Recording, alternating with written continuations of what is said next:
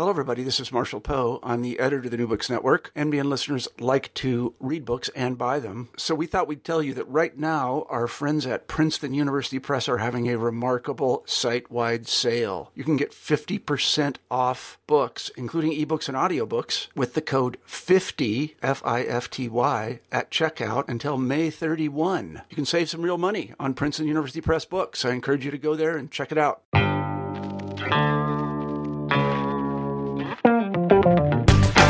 Welcome to New Books in Critical Theory. I'm your host, Dr. Dave O'Brien, Goldsmiths, University of London. On this episode, I'm talking to Professor Nick Crossley from the University of Manchester about his new book, Networks of Sound, Style and Subversion, The Punk and Post-Punk Worlds of Manchester, London, Liverpool and Sheffield, 1975 to 80. Okay, welcome to New Books in Critical Theory. On this episode, I'm talking to Professor Nick Crossley, who works in the Sociology Department at the University of Manchester, about his new book, Networks of Sound, Style and Subversion, The Punk and Post-Punk Worlds of Manchester, London, Liverpool and Sheffield, 1975 to 80. Hello. Hi. So, to start off with this, I really enjoyed this, partially because it's a really good, solid, theoretically grounded bit of sociology, but also it's about punk and it's dead interesting. It was a real pleasure to read. And I wonder, actually, before we get into it, if you could tell the listeners a bit about the process that brought you to write this book. So a bit about your academic background and why you've ended up applying social network analysis to the book. Yep, sure. Well, firstly, thanks very much. I'm glad that you enjoyed it. So the background to it, I'd done a lot of work on social movements. So looking at different protest groups and how they form and mobilise. And really, I suppose partly as a consequence of that, I started to get interested in network analysis. And I think I reached a point where the social movements were quite difficult. It was quite difficult to get information about the social movements involved, these social networks rather involved in many kinds of social movements. And I think in the process of working through that, I began to think about what I already knew about punk and the networks involved in that. And I think part of it was to do with teaching. I wanted some easy-ish sorts of examples of social networks to work with, and I kind of thought, well, maybe the social movements are difficult to get hold of, but maybe thinking about punk would be easier. So I started to put a network together just on the basis of, because I'd been a huge punk fan as a kid, and started to put the network together on that basis. Then I started Googling a few people, and it turned out that there was even more of a network than I'd imagined that there was on the basis of what I remembered. And then I think I started to think, well, maybe I could get a paper out of this. Maybe there's enough there. And in particular, thinking about the parallels between social movements and what I was thinking of at the time as musical movements. And starting to sort of think, well, maybe the arguments that say there has to be a network in order for a social movement to form or a protest to happen, it applies in the case of music as well. Maybe you don't get things like punk unless there's already some kind of pre-existing network there. And that was really the strand of thought, I think, that started me off on the whole process that eventually 5 or 6 years later led to me starting to write the book. I mean, it's funny in a way that punk, and maybe to a lesser extent post-punk, is stuff that in contemporary culture we just assume we understand. But one of the things the book does is intervenes in a way that says, what you think you know about punk, you probably don't. So I wonder if you could say what punk is, perhaps a little bit about what post-punk is, and how the book challenges expectations around the kind of the dominant stories of punk. Right. Those questions, what it is, I think are very, very difficult, and I'm not sure that I've got a perfect answer to that. because I suppose questions about what it is belong to the world of punk itself, and will always be argued about. So as I was looking at the London punks, I was looking at the networks that formed around the Sex Pistols. You see lots of debates there with the older pub rockers, Dr. Feelgood, Ian Dury, and people who are saying, well, we were doing it before you were doing it. We're the original punks. And then there's all the debates about what was happening in the United States as well, around CBGB, where Television, Patti Smith, the Ramones, and these kinds of groups were all starting to form. And indeed, the earlier waves of the Stooges and the MC5 and these other kinds of things. And so in some senses, I daren't answer the question, what is punk? Yeah. Because whatever answer I came up with would undoubtedly be wrong in the view of lots of people.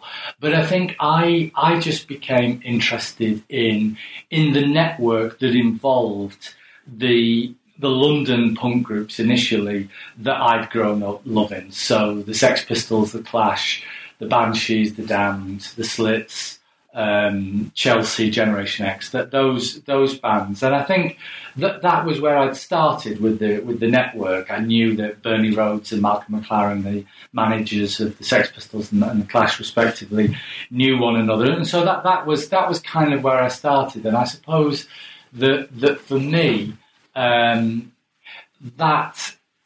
particular world, as I call it, or that particular movement was what it was that I wanted to focus upon. And I think it was that cluster of bands and the people involved there who generated all the excitement that I got swept up in and that meant so much to me. So I think that was a kind of a locus of interaction and activity and excitement, and I call that punk. And I'm kind of prepared to accept that, it might just be one version of it or whatever else. But that was it for me. And then I think from that hive of activity in London, you get a diffusion outwards mainly to other cities initially, and perhaps initially to Manchester, because some early links that were formed between London and Manchester, but also to places like Liverpool and to Sheffield, and you get a process, a very similar process to the one that I observed in London, happening in Liverpool, in Manchester, in Sheffield, and in lots of other towns and cities in the UK. But what happens? And I was really struck when I was looking through the archives of just about how obvious and apparent this becomes. Is that within the space of 6 to 12 months of punk having really gone public and become something that lots of people knew about, a lot of the instigators, the people who'd been involved early on, were starting to get bored of it and were starting to say, we don't want to just simply reproduce this format of whatever. I mean, I think sometimes we tend to we tend to assume that punk music was more simple than it was, and we either celebrate that or we condemn it. But nevertheless, that format was something that people began to become irritated about and wanted to move away from. And perhaps punk itself was becoming uniform in the sense that a movement which had initially, or a world which had initially been centred upon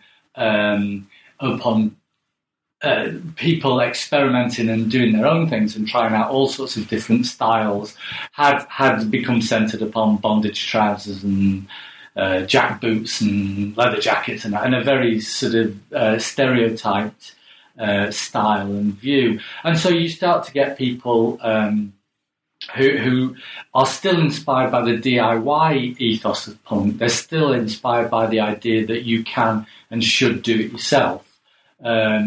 but what they want to do, the style of music that they want to work with is different. And interestingly, it's although I don't want to overgeneralize too much, but you get different styles developing in different cities. I mean, so Liverpool is always, I think, thought of as the home of psychedelic music or neo-psychedelic music, and whilst there were loads of things going on in Liverpool, loads of people doing different sorts of things, there certainly was that hub of bands working around a loosely psychedelic theme. Echo and the Bunnymen, Teardrop Explodes, Wah, and I guess that was related to some extent to the central importance of Probe Records and the interests of the people who worked there. In Sheffield, by contrast, you had this real focus on electronic music that was related to Cabaret Voltaire, the Human League, Clock de Var, and so on. And so you had these distinctive sounds emerging in different cities, but they were all in some senses post-punk because they were all about taking the DIY ethos of punk, taking the idea of, we're going to do it for ourselves and we're going to enjoy it, but taking it off in different directions. And I think also what you had in there were people who perhaps were never that persuaded by the punk style itself. I think this is probably true in Sheffield of some of the electronic pioneers.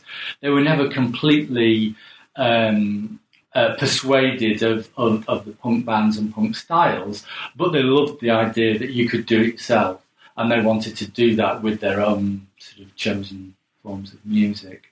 So I mean, and that really was what post-punk was, I think. And there was also a network, so there was lots of movement between Liverpool and Manchester, and Sheffield and Manchester. I think geographically Manchester was just in the middle, so the two tended to converge around there, and that became even truer with the independent record labels as well. That you started to get these intercity or translocal networks forming that gave this diverse range of activities some kind of connectedness and cohesion.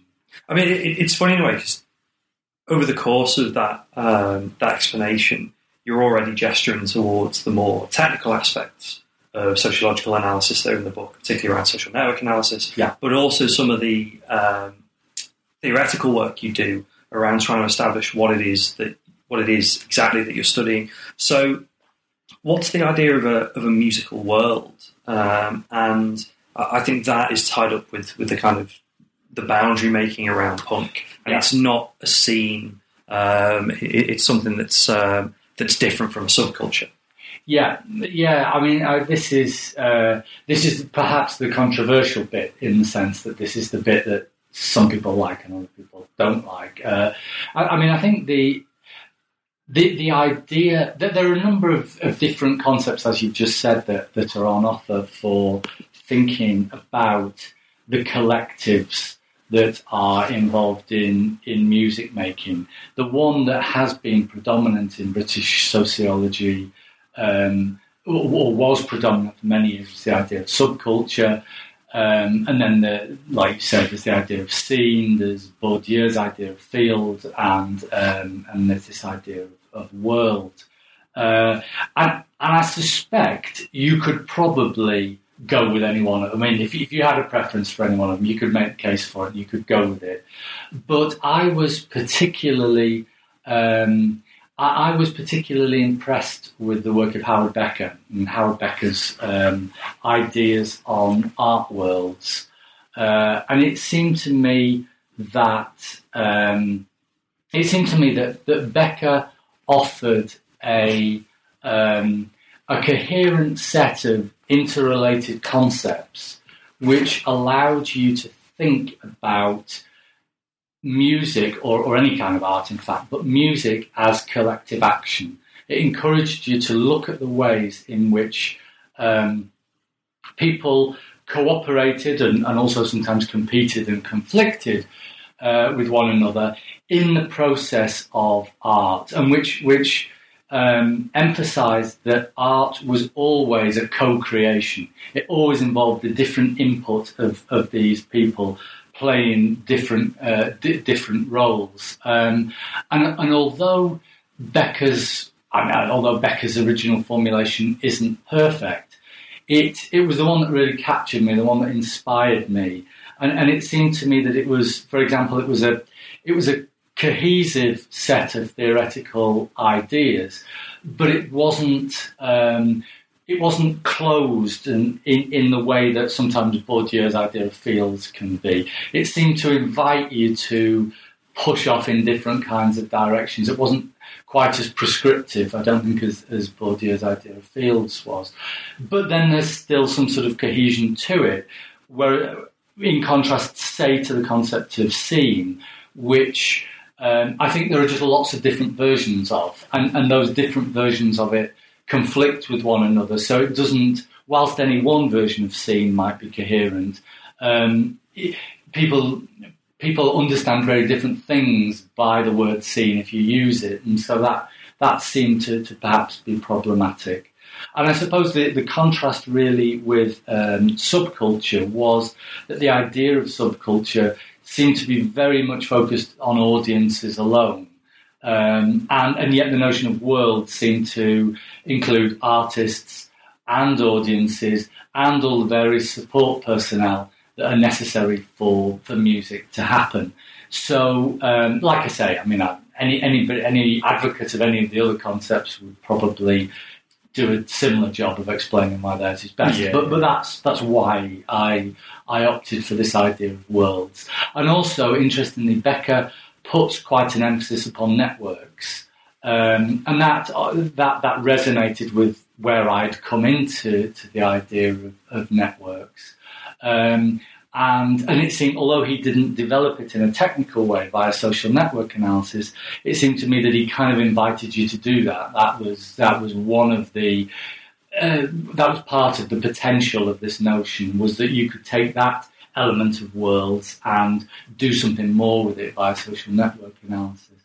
And I think, just the one other thing was that took me was Becker's idea of art as collective action, which then resonated with my earlier interests as a social movement scholar.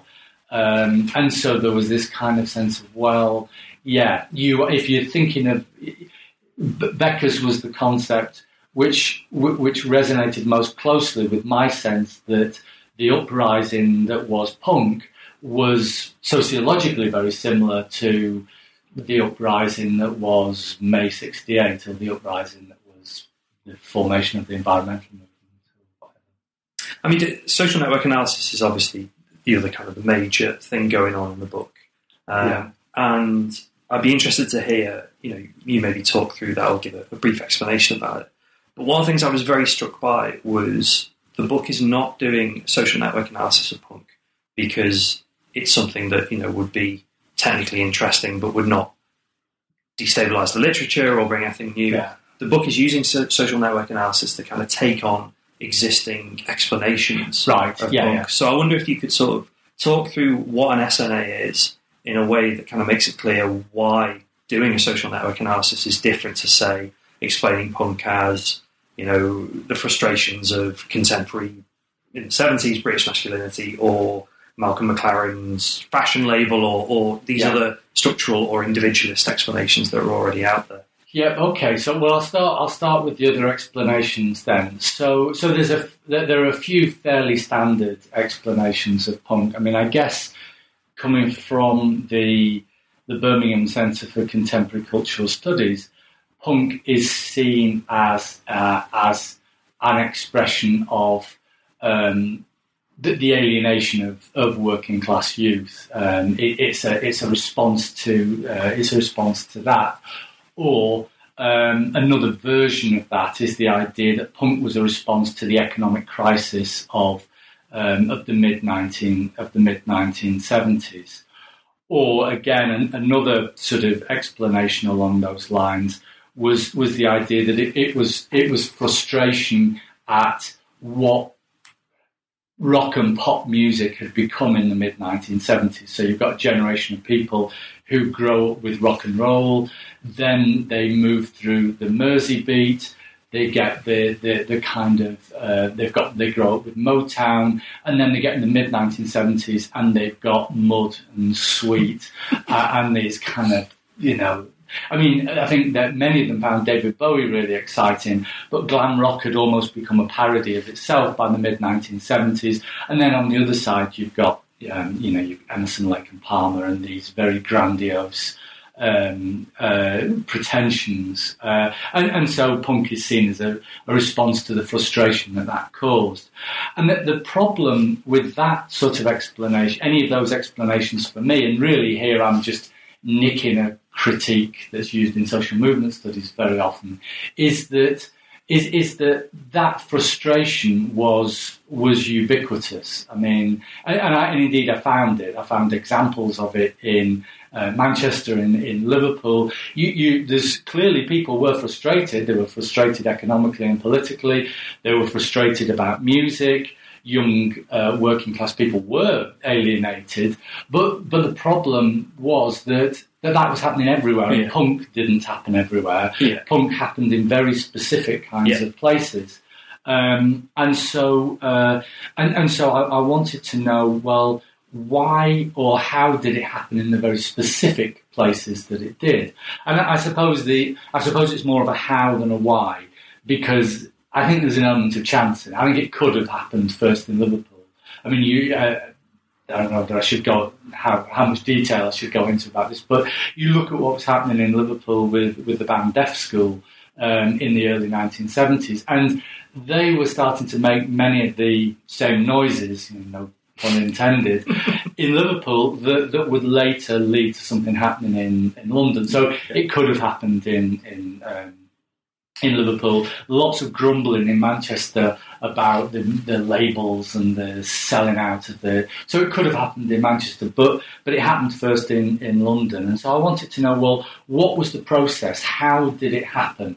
And that starts then, I think, to focus you more upon the set of people who were involved and the kind of what social movement theorists have called the micro-mobilization processes. How did it just come about that these people started doing what they were doing?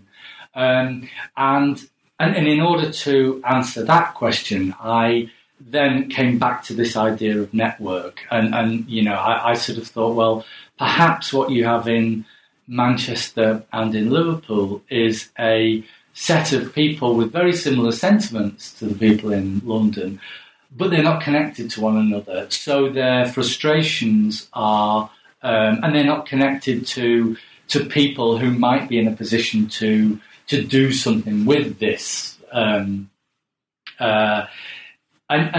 what the difference in London was that these different people with these same interests began to converge and began to form a network. And my argument was and is that it was the network which enabled the collective action to happen. When people started to connect with one another, they began to share resources, they began to influence one another, they began to compete with one another, they began to share ideas, and it was through those processes of interaction that something began to take shape. That what we later recognise as punk began to take shape, and so. But in order to make that case persuasively, I couldn't just offer the impression that, well, yeah, it looks to me like all the people in London knew one another and were interacting with one another, and all the people in Manchester weren't. So that was really, I suppose, where social network analysis, which I knew from my social movements research, came into action, because social network analysis was a very precise way of mapping the networks and saying who is interacting with whom in insignificant and important ways, and indeed to some extent who even knows whom. And so I set about. That was when I set about going more in a more systematic way through the archives and just looking at who the key players were in Manchester and London, and trying to work out at what point they knew one another and at what point they began to interact with one another. And the difference really between Manchester and London was that networks had begun to take shape in London much earlier than they did in Manchester. So there were networks in both cities, but it was the process of network formation which happened earlier in London and which seems to have been the basis upon which punk happened. But the network was also a way of combating what you also referred to in the question, the overly individualistic explanations of punk that we get. So in particular, John Lydon or Johnny Rotten and Malcolm McLaren are sometimes identified as the people who made punk, and it was all down to whichever one of the two you prefer, or sometimes perhaps both. And it seems to me, firstly, the art world's idea, Becker's art world's idea, is challenging that. Part of the reason for saying art is collective action is to get away from the idea that art is reducible to the genius or charisma of any particular single person. But also the network analysis was a way of trying to begin to explore that, because for me, McLaren and Johnny Rotten were hugely important, and I've no doubt that the particular shape that punk took was influenced to a huge extent by each of them. But it couldn't have happened unless they were a part of a network. It couldn't have happened unless they had connections to other people who were impressed by what they did, who were sympathetic to what they did. And clearly that wasn't going to be everybody. Lots of people were distinctly underwhelmed by the Sex Pistols and McLaren, or horrified by them. But when you had a network of people who had begun to share particular kind of sentiments, and then you had people in that network who were good organisers or who were charismatic, at least charismatic to the other people in the network, then those people were able to be operators, or were able to steer and lead a movement in the way that they did. But it can't be reducible to the individual. It's got to be the individual as a player within a wider network. I mean, you sort of talked about this a little bit already, but I wonder if you could illustrate this by talking through, which is essentially chapters 4 through 6, talking through the story of punk's emergence in London. Yeah, right. So I think it's a long story. I know, yeah. And it's a complicated story. But I suppose the starting point for me is Malcolm McLaren and Vivienne Westwood's shop, which had various different names at different times, but Sex is the I suppose the name that it had for most of the early formation of punk, on the King's Road. And McLaren had and Westwood had originally sold teddy boy clothes, and they and then later on had gone to, I think, borrowing ideas from other people, had decided that the trappings of sexual fetishism might be a basis for provocative everyday clothes, and clothes that people might wear out on the streets. And so it's where the idea of the bondage trousers and the bum flaps and all these various kinds of things comes from. And I think that, firstly, McLaren himself had an interest in network way before the start of punk. He had connections to Jamie Reid, who was a situationist artist. He had rock music connections to some extent, because he'd made contact with the New York Dolls in the early 1970s, and he supplied some of their clothes. He had links with, and this is a test of whether I can remember people's names, he had links with the guy who was in the Sharks, who was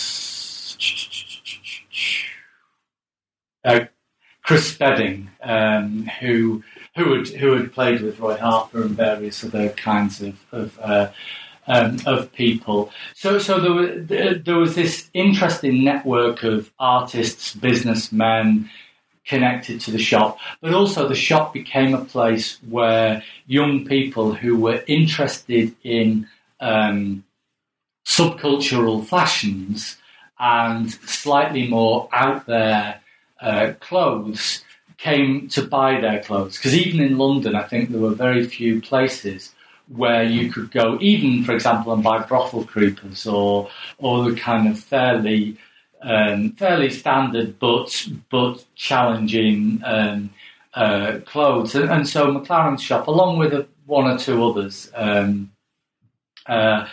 began to attract lots of young people, and some of these young people were interested in forming bands. And the obvious example of that is Steve Jones and Paul Cook, who would later be the guitarist and the drummer with the Sex Pistols. And they used to hang around McLaren's shop, and as the story goes, they used to try and nick things from McLaren's shop, but also they would work at the shop. McLaren would get Steve Jones doing odd jobs for him and working around. And actually, interestingly, at that time, Chrissie Hynde, who was of course later in the Pretenders, was working at McLaren's shop. And Steve Jones and Paul Cook approached McLaren and said, would he manage their band? And my impression at this time is that McLaren said yes, but McLaren wasn't that interested in music at this particular point in time. He'd been disenchanted by the changes in music really since rock and roll. He'd been a big fan of Eddie Cochran, and that whole sort of early, the early Billy Fury, the whole early rock and roll scene, and he thought that music had gone to pieces pretty much after rock and roll. So he wasn't that interested, but he said he would do it, and he also put Steve Jones and Paul Cook in contact with Glenn Matlock, who would be the bassist of the Sex Pistols. And Matlock was based at one of the art colleges just down the road from the shop, and he got into contact with them, and so a band began to take shape, but not a band that McLaren was necessarily all that interested in, and that the band tried out different vocalists at different times. But this band also became a focus of interest for some of McLaren's other associates within and connected to the shop, and in particular, I think during was it early 1975. Or at some point in 1975, the New York Dolls were apparently in their death throes. They were kind of they were struggling as a band, and the one band that McLaren did still like were the New York Dolls. He thought they were sort of provocative and challenging, and they did what rock and roll was supposed to do, which was terrify parents and sort of be outrageous. So McLaren took it upon himself to go over to the States to try to help the New York Dolls out, and it was a disastrous attempt by all accounts. He had them dressing up with hammer and sickle type designs, which didn't go down well. Funnily enough, in the States, and in effect, his intervention seems to have just killed them off completely. But whilst he was away, Bernie Rhodes, who was his friend and worked on T-shirts and things with him, and Jamie Reid, who was the kind of situationist artist, had been meeting up with the band, and they'd been sort of talking about what they should do. And Rhodes was a bit of a provocateur as well. He wanted them to do controversial and challenging things, and Jamie Reid had the interest in situationism, and he was talking to the band and trying to. These guys, I think, were trying to impose their designs upon the band a little bit. And I think whilst McLaren was in the States, he came across what was happening at CBGB. And so he started to see these exciting bands. I think in particular, television he was very impressed with, in Richard Hell. And by all accounts, Richard Hell had clothes held together by safety pins, spiky hair, and all the rest of it. And so when McLaren came back, he was more interested in music, and he decided that he wanted to do something with his band. And part of what he wanted to do was to bring either Johnny Thunders or Richard Hell over from the States and have them in his band, which neither of them wanted to do. But I think in this process, Bernie Rhodes was pushed out again a little bit, sparking a bit more competition, I think, between Bernie Rhodes and Malcolm McLaren. If McLaren had his band, Rhodes wanted to have his band, and then in an interesting link, Bernie Rhodes went to see the Liverpool band Deaf School, where he met up with Mick Jones and with Tony James, who were looking to put together a band, and they started talking, and Rhodes took it upon himself to manage their band, who originally were called London SS, but obviously Mick Jones would eventually become The Clash, Tony James would eventually become Chelsea and Generation X, and Brian James came into that fold fairly early on, and his band would be The Damned. So what you're starting to get all these would-be musicians who are linking up with this infrastructure around McLaren's shop, and I suppose that's the start of a process of network formation. I mean, it would be, I won't go into length about how everybody else all started to come into the network. Yeah, but one of the things you do in Chapter 5 is illustrate how, we can see distinct blocks in the world of London punk that are interrelated with each other, some of which are helping each other out, some of which are directly in competition, some of which are, essentially the support bands, these kind of things.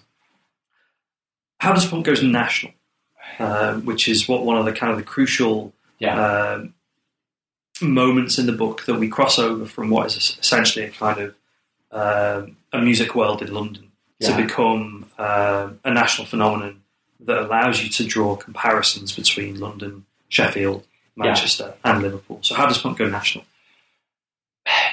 It starts with It starts, I think, with one of the reviews that I'm just going to struggle to get my details right here. A review that Neil Spencer wrote in one of the weekly music magazines, and the Sex Pistols had supported. Let me just think who they supported. It's gone. Don't. Yeah. Okay. So the Sex Pistols had played a support slot at the Marquee in London, and when it got written up, really the review was about the Sex Pistols. It wasn't about the band who they had been supporting, and famously in that review, Steve Jones had said, "We're not into music, we're into chaos." And of course, you've got these musos all over the country who religiously flick through the weekly music mags looking for anything of interest. And that review seems to have sparked a huge amount of, well, I say a huge amount of interest. It's probably a tiny group of musos spread all around the country, but when they all saw it, they all got excited. So you get TV Smith and Gay Advert in, they were in Devon, I think. They read it and eventually decide actually to move to London on that basis because there's obviously something exciting happening in London. But in Manchester, you get Pete Shelley and Howard Devoto, as they would later be known.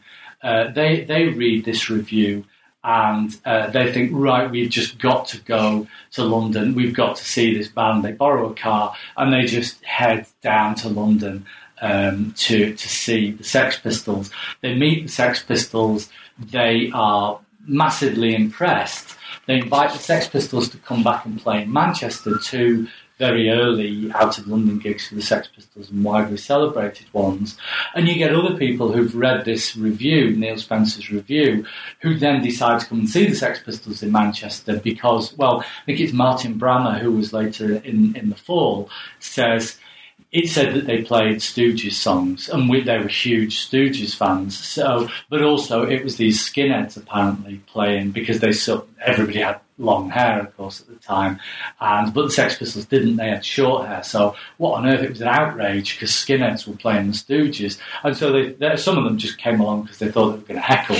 But then they get to this gig and they're kind of wiped out. So you have this. There's this sort of slow process through the music press whereby people are starting to find out about it and trying to find out more and do things. But then on the 1st of December 1976, the Sex Pistols get to do an interview on local television in London, and it wasn't actually their first television appearance. Actually, had been on a Northwest-based program that Tony Wilson did. So It Goes, and actually they were quite controversial on that program because Jordan, who was one of the women that worked in Sex, had a swastika armband on. She looked like a Nazi, and the Sex Pistols had gone mad on the stage anyway, and so they could have generated a huge amount of controversy at that point. But it was really this interview that they did on London weekend television with Bill Grundy that caused that was the spark for punk going national, because as far as I can tell, the host was drunk. The Sex Pistols had been in the green room all day, and they were drunk. You could tell the story about what happened in slightly different ways, but it seems that Bill Grundy, the interviewer, had started to flirt a little bit with Susie, of Susie and the Banshees fame, who was one of the Sex Pistols' kind of inner circle of fans at the time. And this provoked one of the Sex Pistols, Steve Jones, I think, to call him a dirty something or other. And then Grundy retaliates and says, come on, say something controversial, say something naughty, which they then go on and do. And all of this is on tea time television. And like I say, it's only local London television, but the next morning in the press, the national press start to run with this, and you get some of the celebrated phrases associated with punk on the headlines. That next, the filth and the fury, filthy lucre, they're all headlines from that next that next morning, and there's a huge moral panic generated around punk. The Sex Pistols, I think, along with the Clash and the Damned, had been supposed to be going on a national tour shortly after this point in time, when probably they still would only have appealed to a small number of people. They'd have very much been a niche act. But they had something like about, I think it was 26 or so gigs lined up around the country. But these newspaper headlines after the Bill Grundy interview provoke a moral panic, and councils start intervening to prevent the gigs. And I think in the end, the Anarchy Tour, as it was called, only actually played 4 different places out of the 26 or so that it was supposed to have played. The Sex Pistols had a record contract at that point in time with EMI, but the workers at the record pressing plant refused to press it originally because they were horrified at what had happened, and eventually EMI decided to pull out. So the EMI version of Anarchy in the UK became a collector's item because EMI decided they didn't want anything to do with it. All of which could have looked pretty bleak for punk. The censors were coming down. There were attempts by all kinds of do-gooders to repress this and stop the nation's youth from being corrupted. But of course, as any sociologist would have told them, if you try and stop people in that way, you make it hugely exciting and sexy to young people, who many of whom probably wouldn't have bothered with the Sex Pistols if it hadn't have been for this huge furore that was created. And that really was punk going national. That was the point at which every sort of every self-respecting teenager in the land discovered punk and decided that this is what they wanted to be and what they wanted to do. Punk nights started to take off in different towns and cities. Bands started to form, and really the whole thing, I think, got going as a consequence of that. You know, there had been, like I say, the earlier precursors like Pete Shelley and Howard Devoto, who formed Buzzcocks. But really, I think the going national was as a consequence of Bill Grundy and the moral panic. The rest of the book is devoted to these other cities and the evolution of a different kind of music as well. I wonder, just to bring the discussion to a close, whether you could maybe use Sheffield as the example to talk about how Sheffield was similar and how it was different to London, and how, particularly musically, the social network analysis shows us how a different kind of music emerges in Sheffield. Yeah, okay. So in some senses, I'm not sure it's the Sheffield is the odd one in the pack in some ways, because I think in Liverpool and Manchester you had great enthusiasm for punk, and then you had innovators who, at a fairly early stage, decided that punk had its moment, and it was time to move on and do something different. Sheffield, although there was a thriving punk scene in Sheffield, and it has been written up quite well, a lot of the movers and shakers in Sheffield were people who weren't as impressed by punk or as influenced, I don't think, by punk, and seem to have been interested in electronic music, and I think Cabaret Voltaire, the 3 members of Cabaret Voltaire, had been hugely influential in that. I think actually they, as much as anything, had been interested in electronics and in making weird noises, and they were probably they amongst the other things, they were interested in film scores. So I think they'd been really attracted by the Clockwork Orange film score, which was done by it was Walter Carlos, I think, who eventually became Wendy Carlos. And so that they were, a lot of the early Cabaret Voltaire stuff was just exploring sort of soundscapes, and I guess they'd been influenced by Roxy Music and Brian Eno and these other kinds of things as well, but also particularly krautrock and the Kraftwerk. But I think that what punk did was it created this sense of possibility, this sense that you can do things, and this sense that you should do things.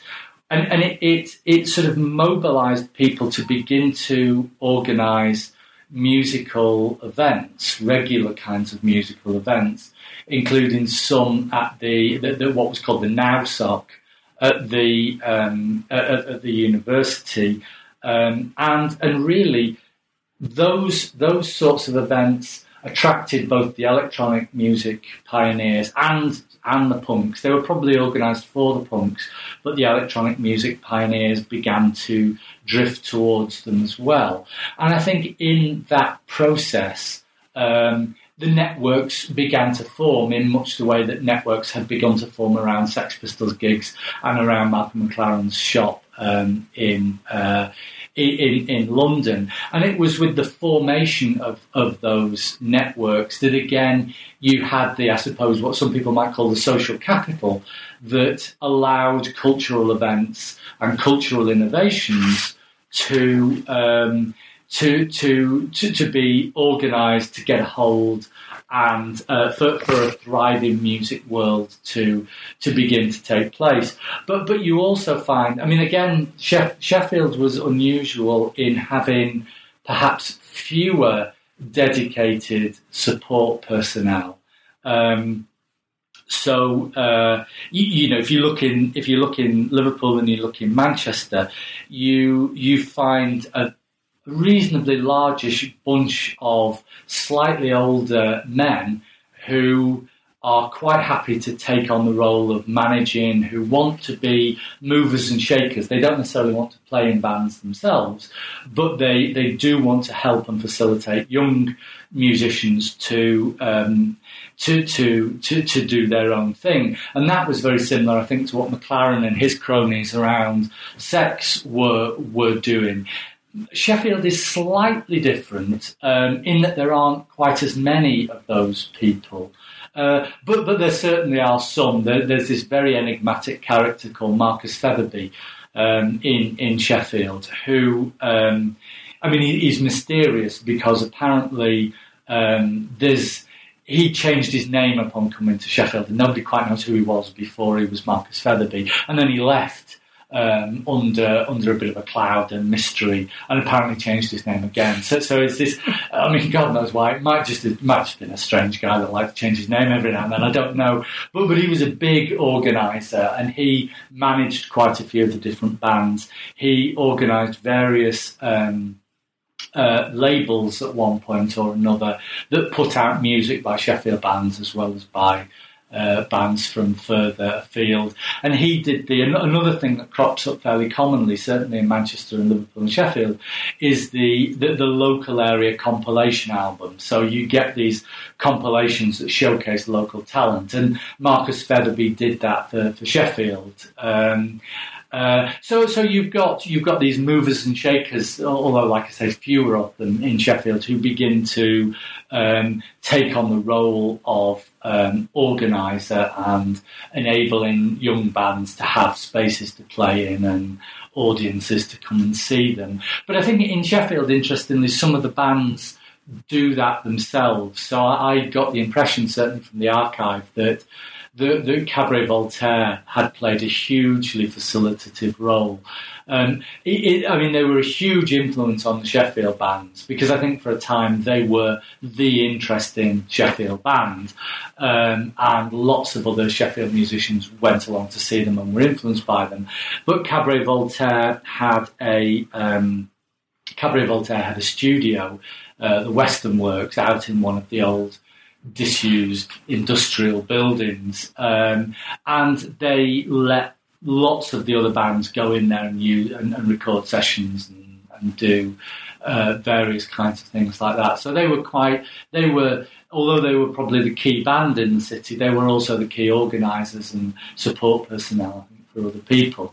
But actually, another thing I should mention about Sheffield was this council-run project, which had been an effort, I think, on behalf of the council to help young people become involved in the arts. And it had an odd name. It was Meat Whistle, it was called, which is obviously a kind of a strange sexual reference, which the council don't seem to have picked up on. And there are stories about this meat whistle being organised by these hippies who would walk around with no shoe. And it doesn't sound like the kind of thing that a council would do. But then, having said that, of course, Sheffield in the 1970s was known as the Socialist Republic of South Yorkshire, and it had a very different kind of political take to much of the rest of the country, and it was quite an innovative and different place politically. Sheffield famously had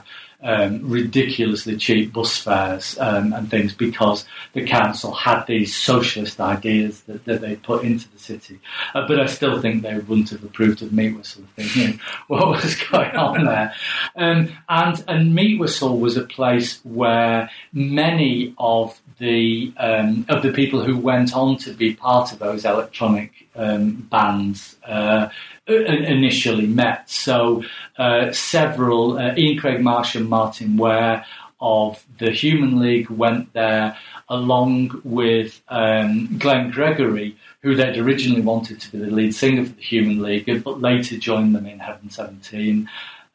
You had people from the early punk bands. There was a band called 2.3, who were probably the first Sheffield punk band. He was Paul Bower. He was involved in Meat Whistle, and he was also the person who ran Sheffield's first punk zine, Gun Rubber.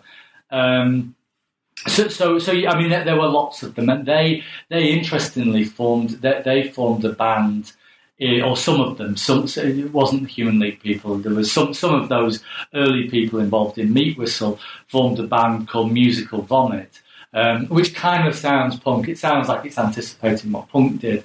And apparently they played a festival in 1974, which Polystyrene, who was, of course, the lead singer in X-Ray Specs, and she was from London. But she attended this music festival. She saw Musical Vomit play, and allegedly said that Musical Vomit were the first punk band ever. And I'm not going to endorse that any more than I would endorse any. But I suppose it shows that this musical project was another kind of what network analysts sometimes refer to as a focus, or we refer to foci. And these are the times and places which draw people with similar kinds of interests together and allow them to form networks, which then allow them to engage in collective action of the kind that punk and post-punk involved.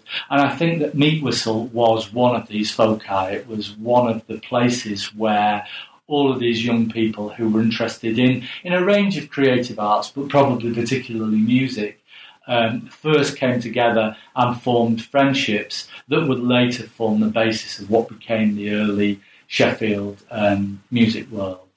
But the other thing I did, you sort of talked about the similarities. I mean, I looked at the network for London, I looked at the networks for Liverpool, for Manchester, and for Sheffield, and really, if we look at the structural properties of the network, they're all quite similar.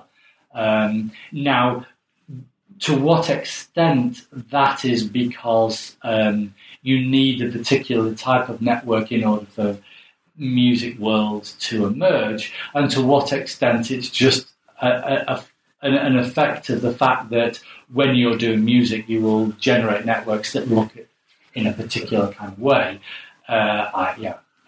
Who knows? But it's certainly it's an interesting. I think it's an interesting observation that these networks are all quite similar to one another, and that does suggest that at least the network structure of music worlds is perhaps predictable in certain kinds of ways. There's a lot more I could ask you about the book. It's a really, really rich and really fascinating book. But just by way of conclusion, are you carrying on working around social network analysis of music worlds, or are you doing kind of completely different things for your future projects at the moment? I'm carrying on. I'm continuing. So I am. I'm actually organising a a symposium here in Manchester on music and networks to tell you about in June, which will bring people from internationally, really, who are working in these areas. And we're going to have a big symposium on music and networks and music worlds. And my own contribution to that has been to look, and actually I was still putting the network together just when you arrived, to look at two-tone and because two-tone is an interesting music world, I think, because it's a highly significant post-punk strand. And I felt when I finished the book, the big omission was that I probably should have said something more about two-tone. So I'm atoning for my sins there, or two-toning for my sins there, maybe. But also it's interesting because it's much more ethnically diverse.